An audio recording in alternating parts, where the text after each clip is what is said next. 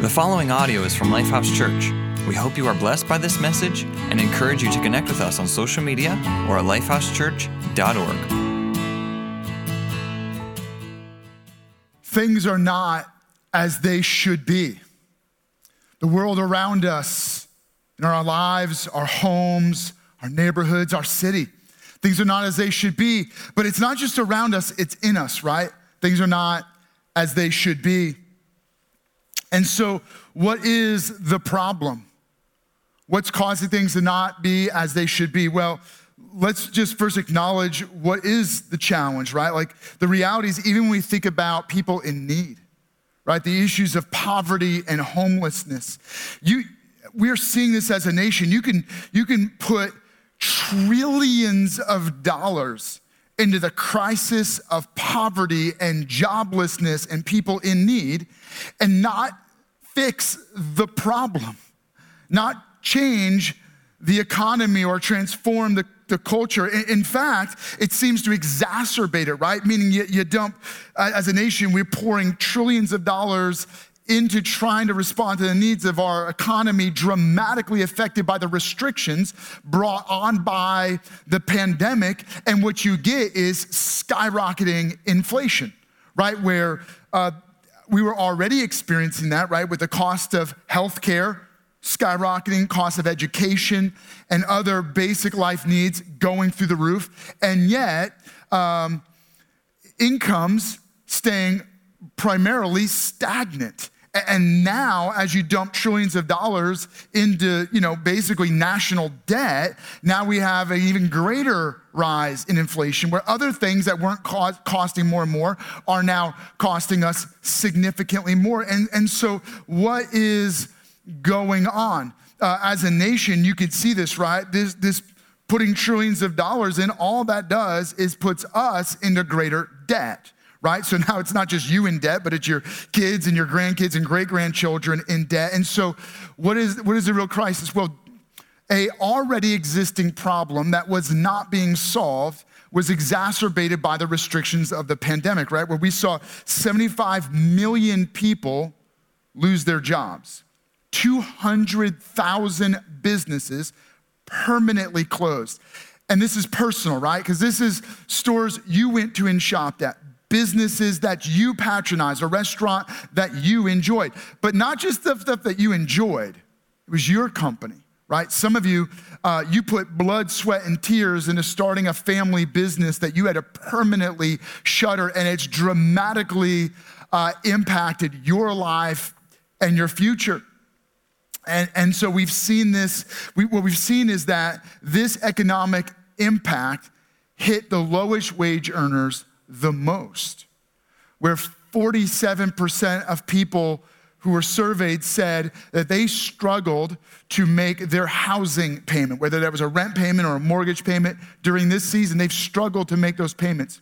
25% of people saying that during this pandemic season, they struggled to put food on the table. Right? And so this isn't just someone somewhere on a street corner. This is many people that we know that are being directly and dramatically affected by this issue of poverty and joblessness and homelessness in our nation. And I know that it goes well beyond our nation across the globe. And so what do we do about it? I was thinking about this sermon thinking, man, if the government's throwing trillions of dollars of our money at these issues and it's not being solved, what are we gonna do about it? Well, that'll bring me back into what I've been preaching through during this sermon series, which is the letter to the Hebrew church, the early church that experienced tremendous persecution and suffering. So there was many people in the church who were losing their jobs, losing their homes, being mistreated cruelly, suffering economically. And then there was a whole other group of people that had a choice. Would they ignore the needs and the suffering of others, or would they be willing to give up what they have in order to help those who are suffering? And the letter to the Hebrew church is written to those two groups, to those that were suffering and those that were willing to identify with those that were suffering. And so it's really a letter of encouragement to encourage and inspire those that we're willingly doing what love requires, motivated by faith. And as you go through the letter, you get to Hebrews chapter 11, where the author gives a really incredible list of ancient heroes of the faith who lived out their faith by doing what love required. They lived out the high price of love. And when you get to the end, he gives this flurried list. And so I'm gonna jump in, I'm gonna read it to you. It's found in Hebrews chapter 11, and we're gonna start in verse 32. And I'm gonna kind of read it rapidly, but you'll be able to keep up with me. But what more shall I say? I've given you all these examples. What more should I do? I don't have time to tell you about Gideon and Barak and Samson and Jephthah, about David and Samuel and the prophets. He doesn't even listen. He just goes, all these guys who are amazing prophets, who through faith conquered kingdoms, administered justice, and gained what was promised, who shut the mouths of lions, quenched the fury of the flames, and escaped the edge of the sword, whose weakness was turned into strength, and who became powerful in battle and routed foreign armies. Women received back their dead, raised to life again. And so he's giving this flurried list of people who experienced the miraculous hand of God and saw the impossible become possible. And as I read that, I was like, yes, more of that. More people who are suffering injustice experiencing justice. More people who are sick being healed. More people who are suffering the devastation of death experiencing resurrection life on earth, right? That's what we want. But then you have to keep reading. Very next statement. There were others who were tortured, refusing to be released so that they might gain an even better resurrection.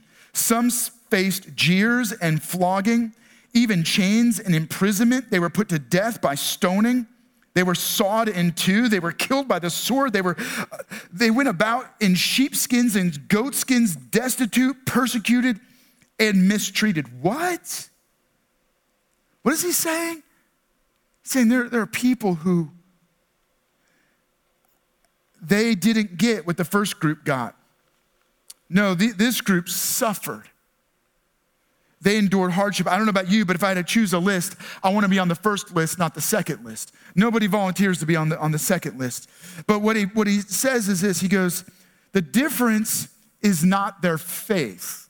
Faith is not the distinguishing factor between those that suffered, endured suffering, and escaped suffering. Faith wasn't the distinguishing factor between those that experienced pain or pleasure. Faith seems to be a factor in what you do when you suffer. Faith does not decide whether you experience a miracle or misery, but faith invites miracles and strengthens you through the miseries of life. In fact, he summarizes it with this challenge regarding those that endured suffering. He says, okay, what do we do about this?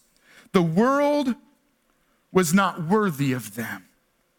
They wandered in deserts and mountains, living in caves and holes in the ground. They were homeless. They were all commended for their faith, yet none of them received what had been promised, since God had planned something better for us, so that only together with us would they be made perfect. He's writing to a church that was both suffering and others who are willing to identify with the suffering. And he makes this critical and essential point. It's a principle that God gives better than what life can give or take. God gives better than what life can give or life can take from you. God is always better. Now, here's a challenge. I was talking about this crisis of poverty and homelessness. But the reality is that whether you have much or you have little, whether you're experiencing poverty or prosperity, the reality is that every one of us are far more poor than we realize. We are in a greater poverty than we would dare to admit. And we're in poverty whether we know it or not, meaning even if you're prospering, you're just putting it on credit. I don't mean physically and financially. I mean spiritually. That's right. You and I are in a great spiritual debt. See, God does not see prosperity or poverty the way we do. If you are prospering financially, you may not be prospering spiritually. They're not equivalent to each other. And if you are suffering financially, that does not mean that you are suffering spiritually.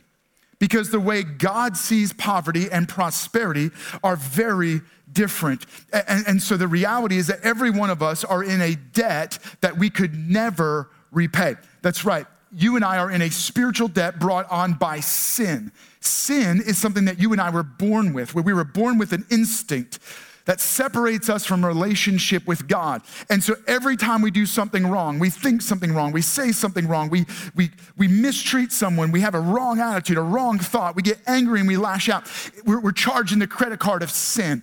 And the first time you charge, it immediately creates an instant debt that there's nothing you could ever do to pay it off. You could live your whole life. You could do forever good. And no matter what good you do, it will never be enough to pay off the credit card of sin. Because all of that good would at best pay the minimum balance, so that all of eternity, you would only be paying the minimum balance and the debt would just continue to go on and on and on. And so the reality is, you and I carry a debt spiritually. And we feel it, don't we? We feel like we're in poverty no matter what we have. It's never enough. And if you lose something, whatever you lose,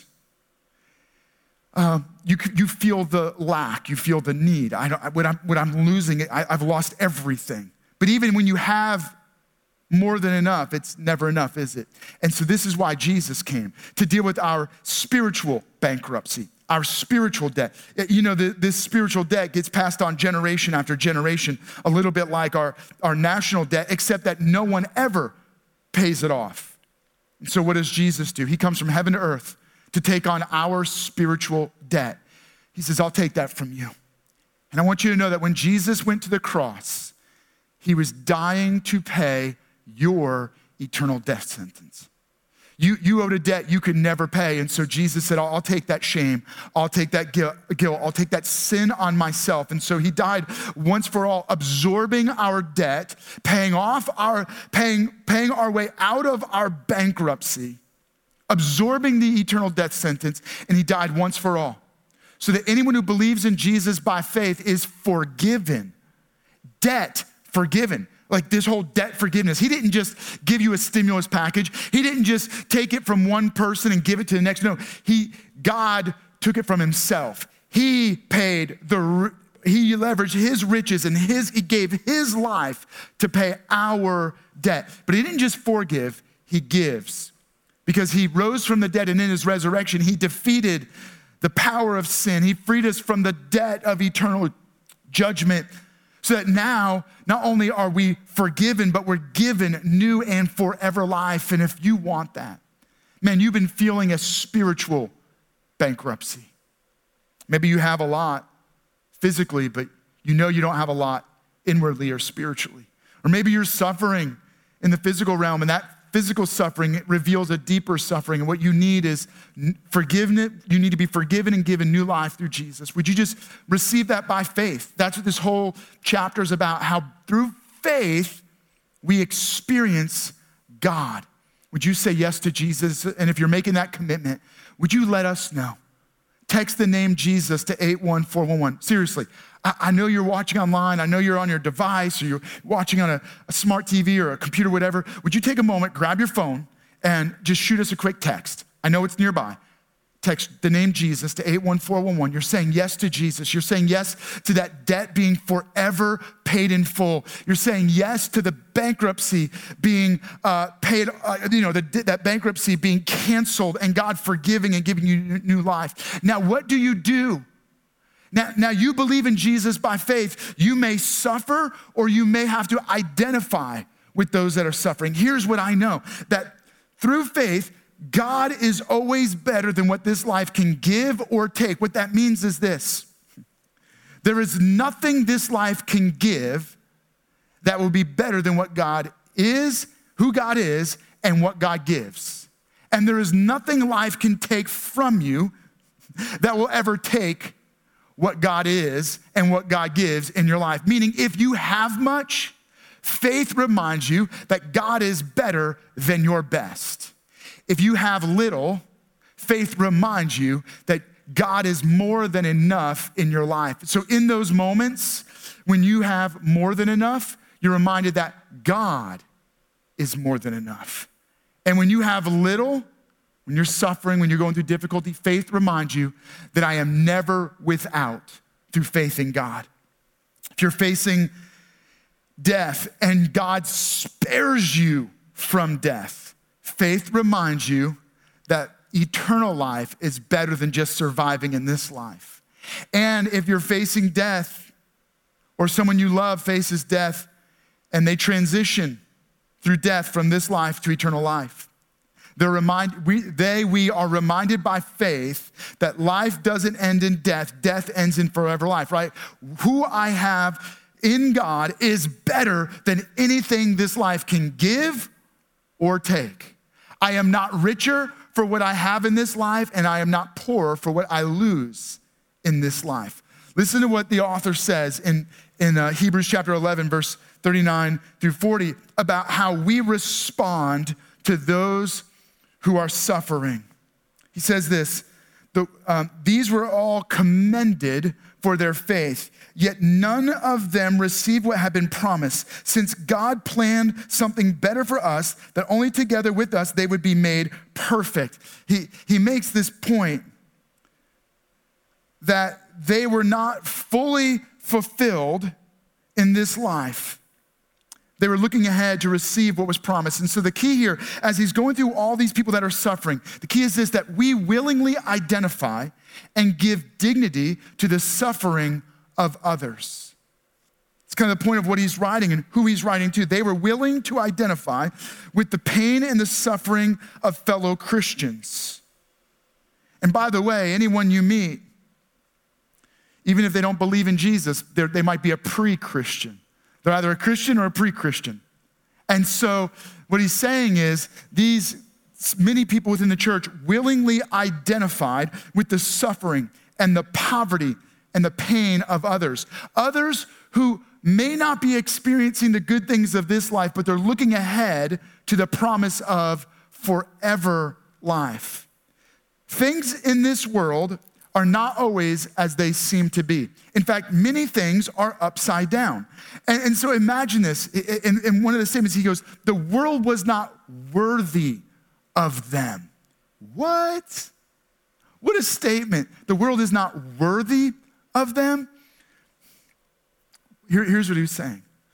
Christians who suffer, who are persecuted, Christians in poverty, Christians who are sick and dying, Christians who are homeless are a gift to the world around them.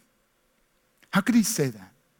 He's saying because when you watch a Christian suffer, you watch someone who believes in Jesus by faith experience poverty and homelessness, you're seeing a promise because their hope is not in this life. So the promise you see is that they are looking ahead to the riches of eternity. The gift that they give you is that you and I are reminded that this is not the best of life. This is not all that life has to offer.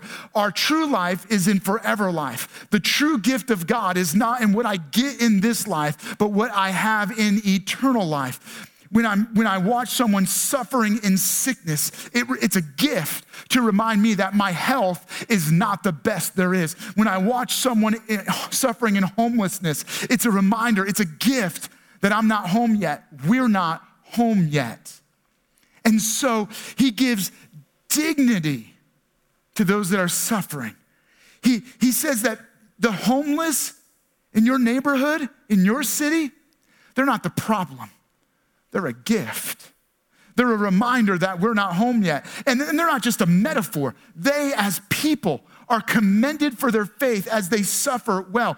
Remember, Jesus embraced poverty. He was born into oppression, into suffering, into hardship. But Jesus wasn't just born into it. He identified with the sick, the dying, those that had no clothes, those that were in prison, right? He goes, when you did it to the least of these, you did it for me.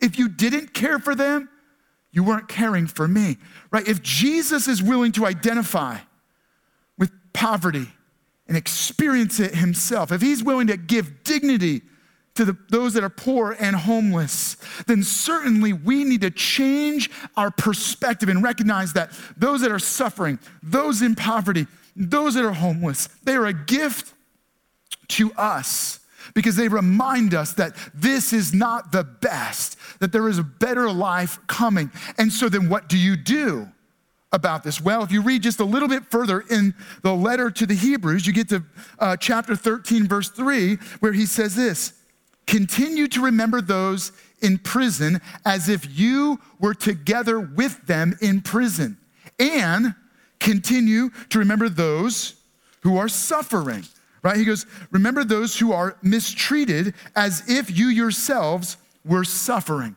What is the point? He goes, he's not just saying remember them. Don't be, oh, that's right, my buddy is in prison, or oh, that's right, my neighbor is being mistreated. No. The remembrance means to sacrifice for them. And so the key here is sacrifice for the well-being of others. Sacrifice for the well-being of others. That doesn't mean that we're waiting for the government to tax us or tax someone else to pay off the bill. It doesn't mean that we're waiting for another multi-trillion-dollar stimulus package or whatever is coming. We're not waiting for another government program or for someone else to start a nonprofit to meet their needs.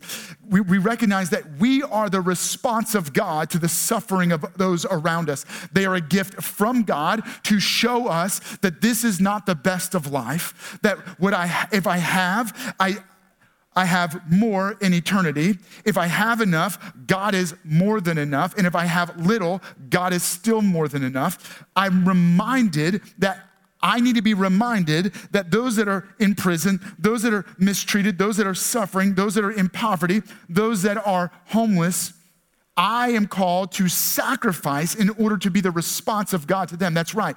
You and I are the response of God to those around us. We're the response of God to the needy and the hurting, the homeless and those in poverty. We are the response of God to the hungry and the hurting. So when we think, what is God doing about this? What God is doing about this issue in our community, in our home, in our schools, is he's giving us a heart to hurt with them. He gives us the gift of sacrificial generosity. God is a giver. God gave to us. He gave his one and only son. And then after God gave us his one and only son, he lavishes on us his grace, the riches of heaven, his comforts, his kindness, his peace, his goodness, his generosity.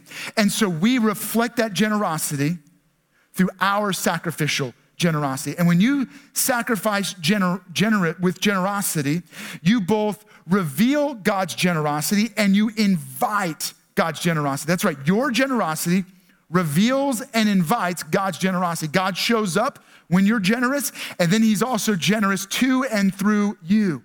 I'd encourage you, if you're not right now giving to and through the church, would you begin? We call that, it's a response, the principle of sacrificial generosity following a pattern of tithing.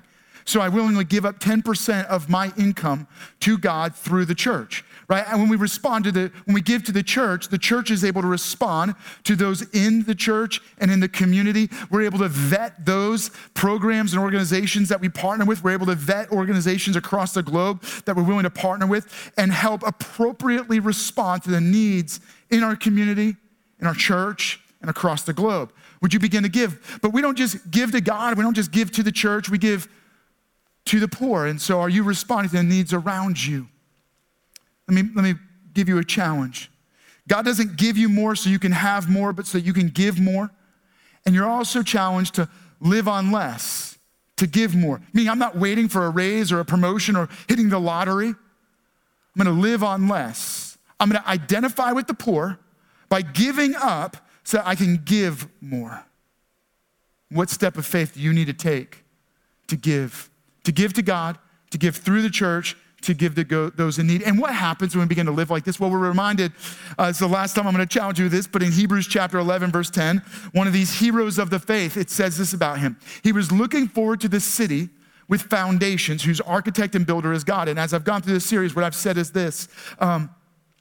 All of these heroes of the faith, whether they endured suffering or escaped suffering, whether they saw miracles or misery, they were looking ahead in hope to heaven.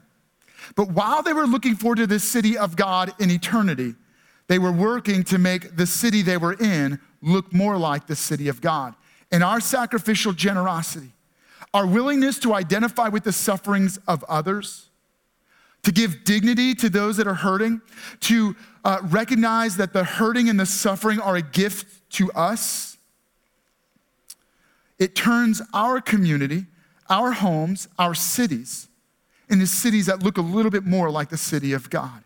You are the response of God to those around you. And so I'm hoping that as I've spoken, you've been encouraged and challenged. Maybe you recognized your spiritual poverty and are willing to allow God to forgive you of sin and give you new life. Maybe you're recognizing that you don't have more. God's not giving you more so you can have more, but so you can give more. Maybe you're willing to take a hard step of living on less to give more because you're willing to identify with the sufferings of others. Let me take a moment and just pray over you as you think about that next step, a legitimate, real, practical next step of how you can live by faith and before your neighborhood, your city. Jesus, thank you. Thank you that you are willing to identify with our suffering, the suffering that comes from sin, from death and eternal judgment. That you not only identify with us, but you took it on yourself. You said that our pain was your pain and our sin would become your sacrifice. So you were giving your life for us. And God, we receive that by faith. And we know that you don't just give us so we can hoard, but God, so we can help.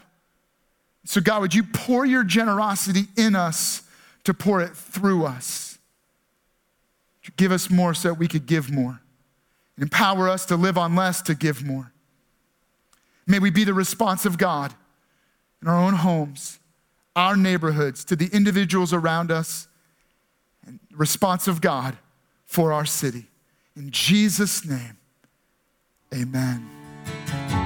Thank you for listening to audio from Lifehouse Church. We believe that through Christ, life change happens here. So we invite you to connect with us further by visiting lifehousechurch.org.